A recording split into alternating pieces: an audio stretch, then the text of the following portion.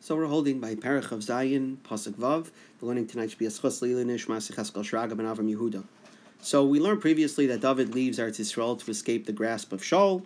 He runs to the Plishti city of Gas, and he stays with Achish, the king of Gas. And we learned last time, Pasuk Hey, that David requests from Achish a place in the countryside where he and his men can move to, so that way they don't infringe on Achish's place in the royal city. So Pasuk Vav, Vayitam lo Achish b'yom hahu.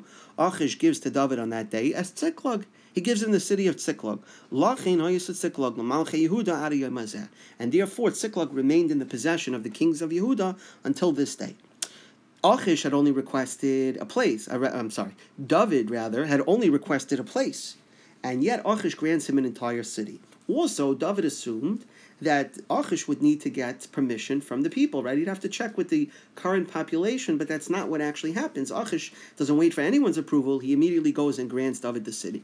That is why, the Kli Yakar explains, that's why the city remained in the possession of the Malchei Yehuda. Because if David received the city, let's say because of a public election, right, or the population gave permission, or he shared the city with Plishtim, so then he would not have retained possession when he left. But because Achish granted the entire city to David and his men, and it was exclusively reserved for them, so therefore David was able to retain possession. Now the Mitzuda says that it didn't actually transfer over to Shevet Yehuda, it remained specifically with the Malchei Yehuda. The problem is that if Achish now is giving David Tziklag, then there's a problem in Sefer Yoshua and Parak Tezvav where it says that Tziklag was a city that already belonged to Shevet Yehuda.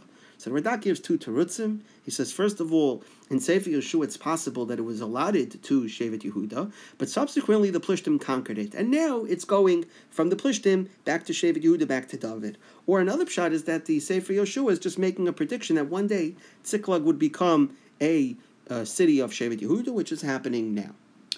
There's an interesting back and forth in the Abarbanel based on a Gemara in Bava Basra, and it ties into our pasuk. So the Gemara in Bava Basra, this is Daf Yudalad Amud Beis, discusses who wrote Sefer Shmuel. So the Gemara there says that most of Sefer Shmuel was written by Shmuel himself, except for the end, after he died, it was finished by Gad HaChoyzeh and Nasan Hanavi. The Abarbanel, in his introduction to the Nevi'im Rishonim, brings our pasuk as a raya that Shmuel did not write Sefer Shmuel. Why? Because how could he have written it? And here he's saying that therefore Tziklag remained in the possession of the Malchei Yehuda. The Malchei Yehuda means the kings of Malchei Yehuda, as opposed to Malchei Yisrael. Now that breakaway between the Malchei Yehuda, that split between the 10 Shvatim and the 2 Shvatim, happens years later in the time of Rechavam, the son of Shlomo. So how could Shmuel now be saying Ad Yom Hazeh when it hasn't happened yet? So therefore the Abarbanel brings it as a raya that actually what happened was Yirmiyahu compiled the words of Shmuel, Gad, and Nasan, and added his own comments, such as this comment, that Lachin hayis Tziklag l'malchei Yehuda ad hayom hazeh, and that's the shita of the Abarbanel. However, the Nachla Shimon defends the Gemara, and he says that no, it's possible that Nasan and Gad were young men in the times of Sefer Shmuel, and lived all the way until the times of Rechavam, and so they were able to say, when they completed Sefer Shmuel later on in their lives, they were able to say, Lachin hayis Tziklag l'malchei Yehuda, because it's possible that they were still alive when Rechavam was the Melech.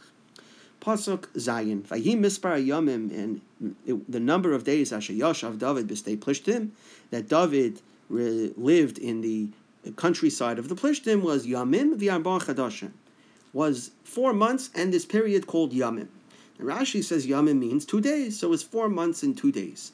However, there are other places in Tanakh where we find Yamim either means a year or it means 2 years. An example, the Abarbanel says it means 2 years. For example, in Parshas Miketz, we have that Vayihi Miketz Shenasayim Yamim.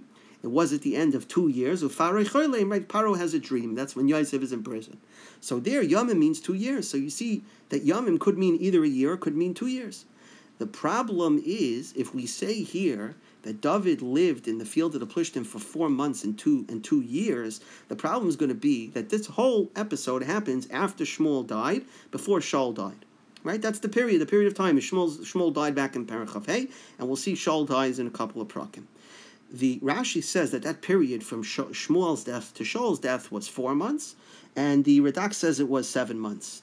But if here David is living amongst the Plishtim for a year and 4 months, then the problem is going to be that we learned back in, I believe it was Perek Yud, that it was 2 years, right? That Shaul's whole Malchus, no, I'm sorry, this is Perek Gimel. Shaul's Malchus was 2 years.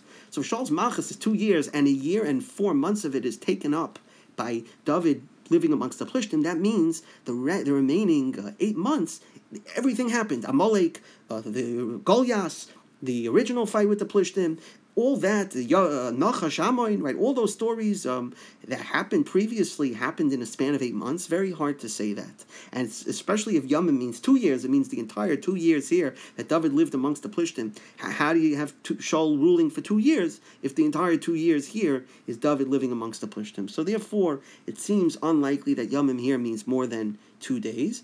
However, Rabbeinu Yeshaya gives a possible pshat. He says, no, it could be that Yomim here means a year or even 2 years. When it says previously in Perek Gimel that Shaul ruled for 2 years, it means only the time before David was anointed. Because once David was anointed, that's not considered part of Shaul's Malchus anymore, because technically Shaul's Malchus was now superseded by David. The Abarbanel and the Ralbag, in a similar vein, say that statement back in Perek Gimel that Shaul ruled for 2 years means the event is talking about prior to Perek Gimel, that as of Perek Gimel, he had already ruled 2 years, but it wasn't telling you that his entire Malchus only lasted for a span of 2 years.